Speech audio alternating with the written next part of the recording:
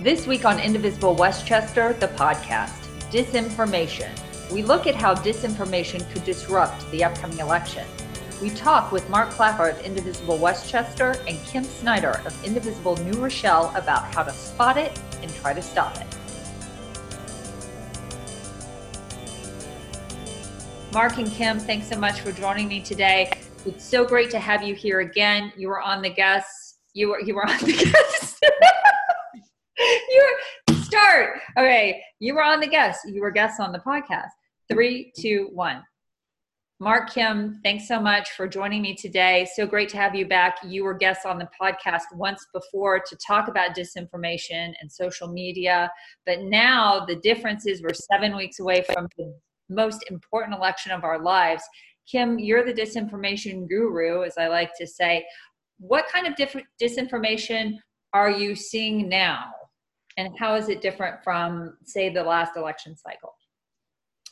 Well, in the last discussion we had, the last podcast, we talked more about the kinds of disinformation that had been delivered via Russia to the United States. And I'd say the biggest difference now is how much more of it is homegrown. Mm-hmm.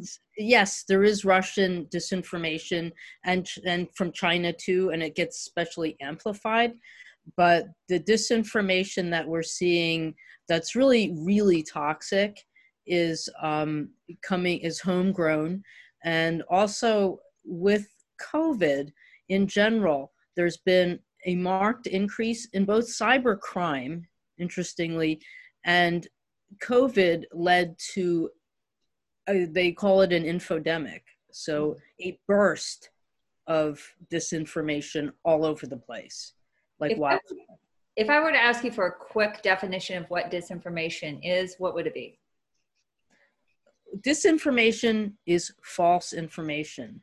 Now, it's not the same as misinformation, which you'll often hear people saying. Misinformation is when you make an error. So say a newspaper or a show publishes a wrong date or a wrong birthday or gets someone's name wrong. That's misinformation. And sometimes that gets corrected in a subsequent, the next day. That's a mistake. Disinformation is false information that's presented with an intention to mislead. So it's all in the intention when you think about how to define disinformation. I also want to discourage people from the term fake news, because that has ceased to have any meaning in the era of Trump. It doesn't mean anything anymore. So disinformation is the proper name for any information that's put out there with an intention to deceive, with an intention of pushing a specific agenda.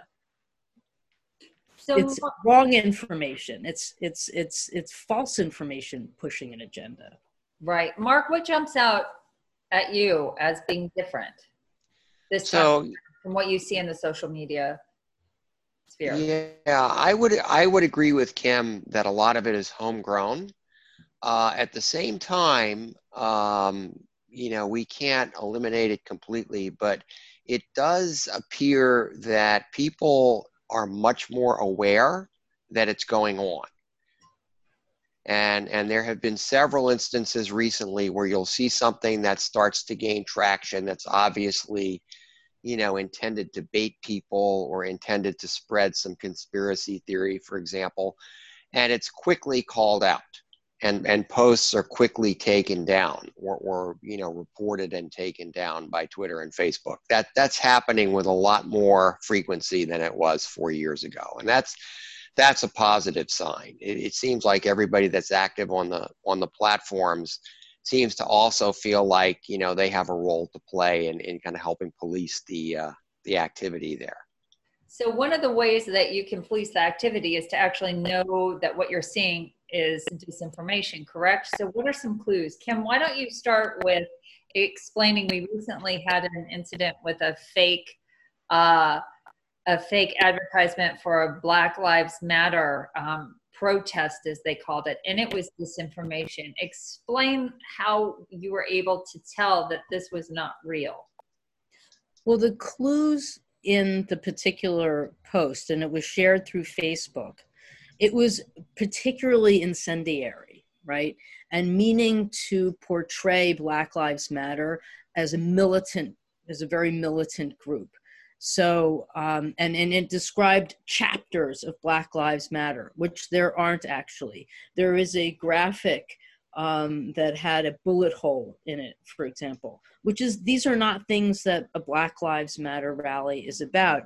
And it seemed specifically designed to portray Black Lives Matter as, okay, we're going to unite, we're not going to take this anymore. And I don't have the exact words, I can get it in a moment, that was on the post, but it was inflammatory, and it's not Black Lives Matter. It was designed to get people from the other side to have a reaction and say, I'm going to put those people down, right? Mm-hmm. It was designed more to appeal to those who would protest a Black Lives Matter rally than an actual Black Lives Matter event.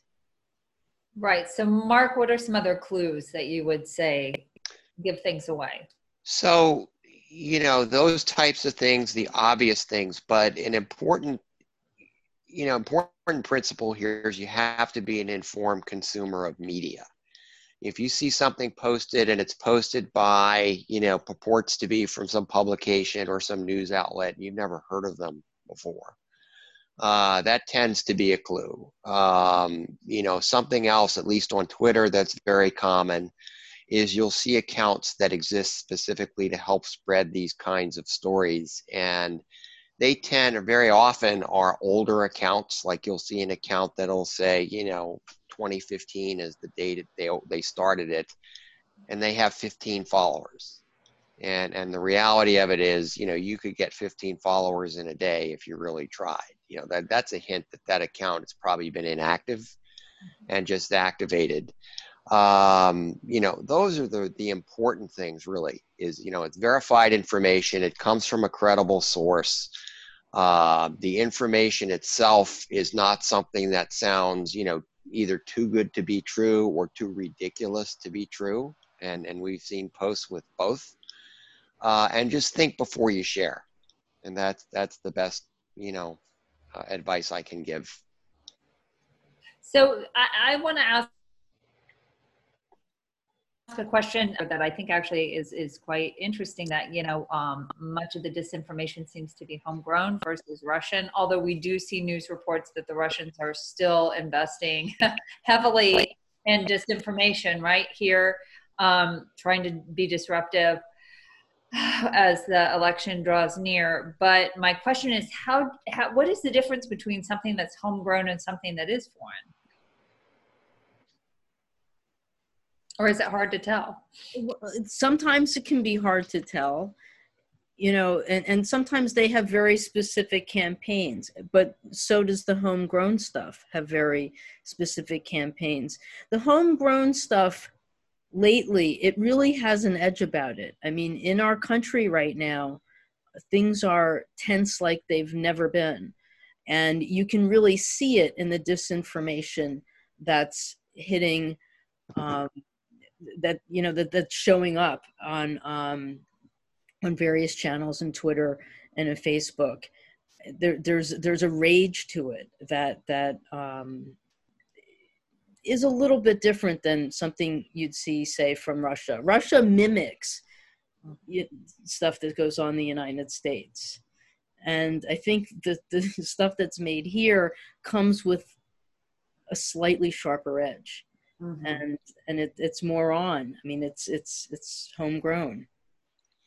Yeah, very often, I think the stories that are bigger now tend to be hybrids, where they help get started and spread, through, let's say, a Russian troll farm. And those are things where there's like just a hashtag, and there have been several of those that involve Biden, but I don't want to repeat what they are.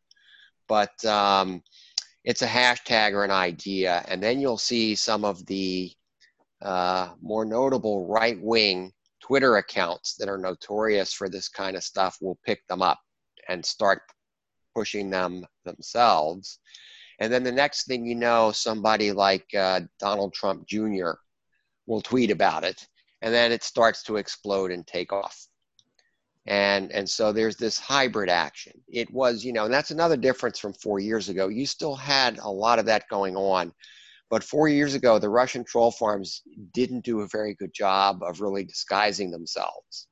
And you would very often see multiple tweets that were repetitive, but also shared the same grammatical errors and just were not very fluent in the English language. So it's like an old episode of Taxi, for example. And you would see tweets like that going around, and you would know where they came from. Mm-hmm. Right. But the only thing that they do now that I think is an obvious giveaway is very often you'll go to bed at night and then you wake up in the morning and there's some new ridiculous thing trending, and it started trending in the middle of the night. Wow.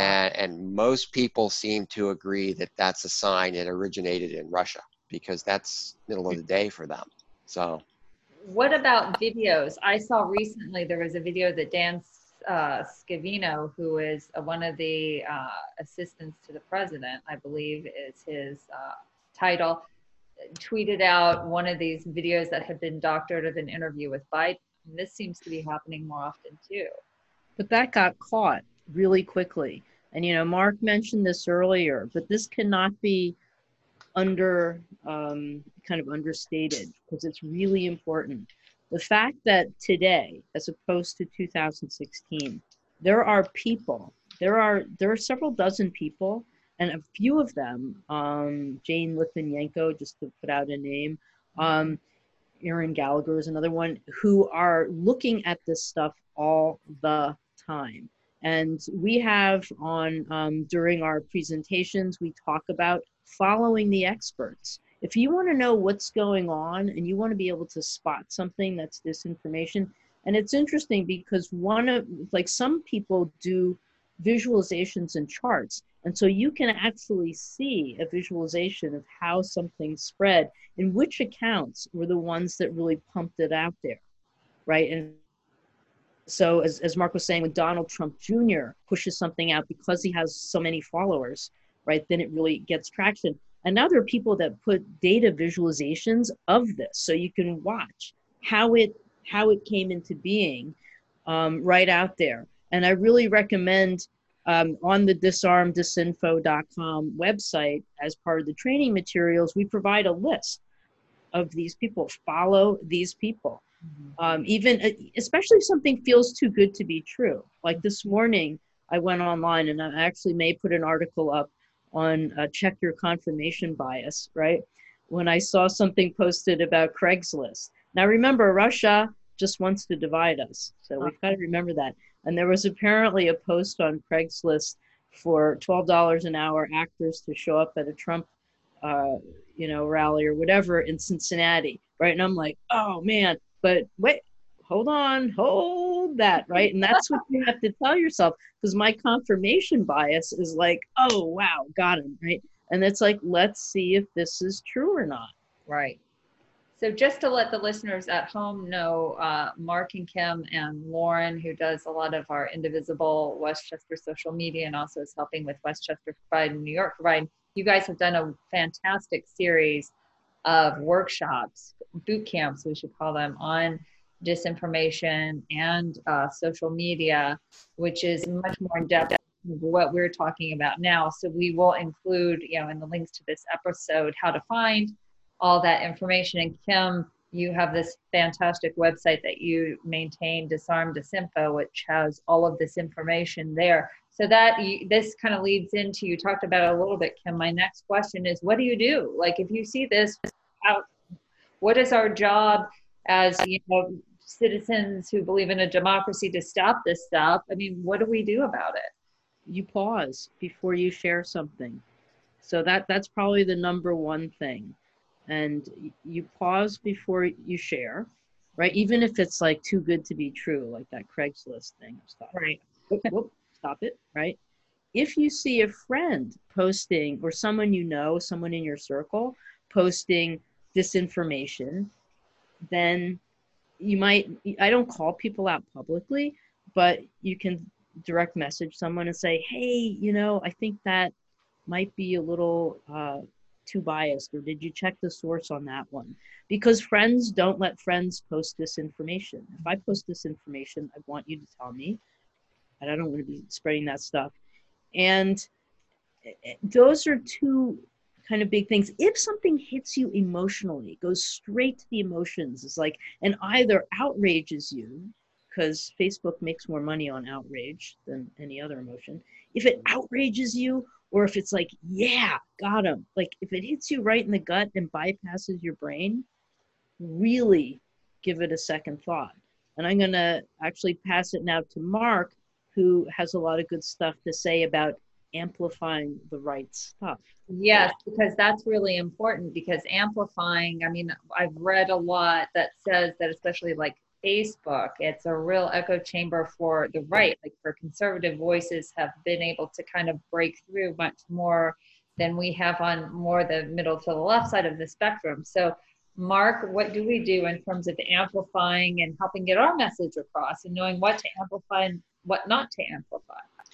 So yeah, a few tips on amplifying. So, essentially the basic rules are, it's things that are positive about the issues, about the candidates, about, the high school football team that you want to talk about. And the basic rule there is share those, like them, retweet them. If you want more people to see something, the best way to do that, especially on Facebook, but it works on Twitter as well, is comment on it or share it. Likes on Facebook really don't do anything, but both Twitter and Facebook have algorithms. And the more actions something gets, the more likely it is to appear in the feeds of the people that you're friendly with. Mm-hmm. That's critical. A couple of other things you can do. I always say, be authentic, post in your own voice.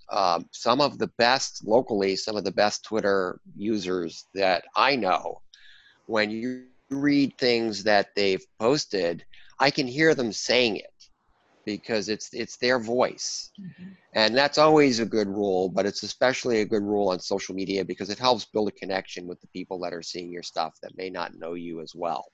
Mm-hmm. And so that's always good advice.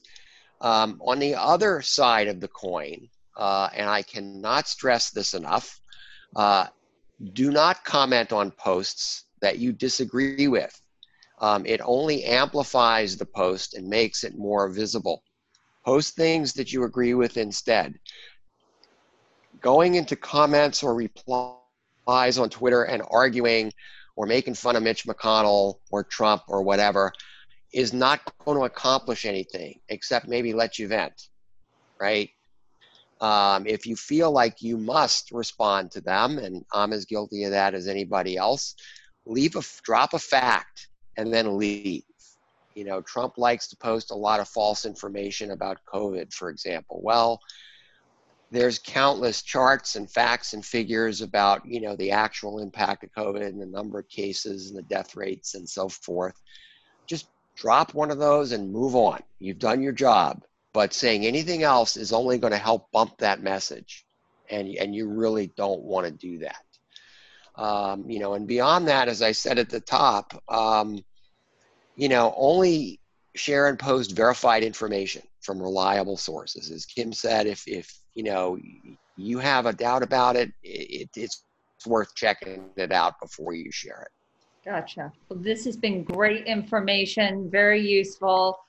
Again, I want to encourage everybody to go to the website, disarmdisinfo. Is it .com or .org? .com. A great resource. Thank you again for doing all of the boot camps, and those boot camps, there are links to them on the website. And yes, think before you link or share, and just be vigilant, right? It's up to all of us to do what we can to keep this under control, right?